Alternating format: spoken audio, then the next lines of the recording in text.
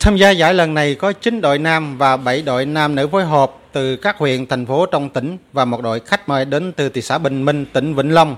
Trong đó, nội dung ghe nam có 9 đội sẽ tranh tài ở hai cự ly 1.000m và 800m.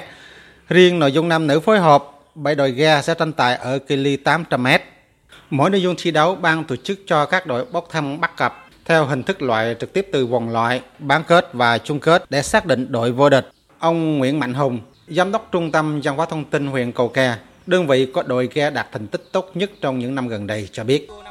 Để chuẩn bị cho giải đua ghe ngo trong khuôn khổ tuần lễ văn hóa du lịch liên quan ẩm thực Nam Bộ gắn với lễ hội ốc bốc 2023, đội ghe ngo của huyện Cầu Kè đã tổ chức tập luyện, bố trí cái thời gian phù hợp nhằm đảm bảo cái sức khỏe của vận động viên. Thì có thể nói đến thời điểm này thì các vận động viên sẵn sàng cho cái giải đấu. Thì ở giải đấu lần này thì đội ghe ngo của huyện Cầu Kè nỗ lực hết mình phấn đấu đạt cái thành tích tốt nhất. Đua ghe ngo là một trong những hoạt động mang nét truyền thống của đồng bào dân tộc Khmer Nam Bộ nói chung và đồng bào Khmer ở Trà Vinh nói riêng. Đây là hoạt động văn hóa thể thao thể hiện sức mạnh của sự đoàn kết và nét văn hóa đặc sắc của đồng bào dân tộc Khmer.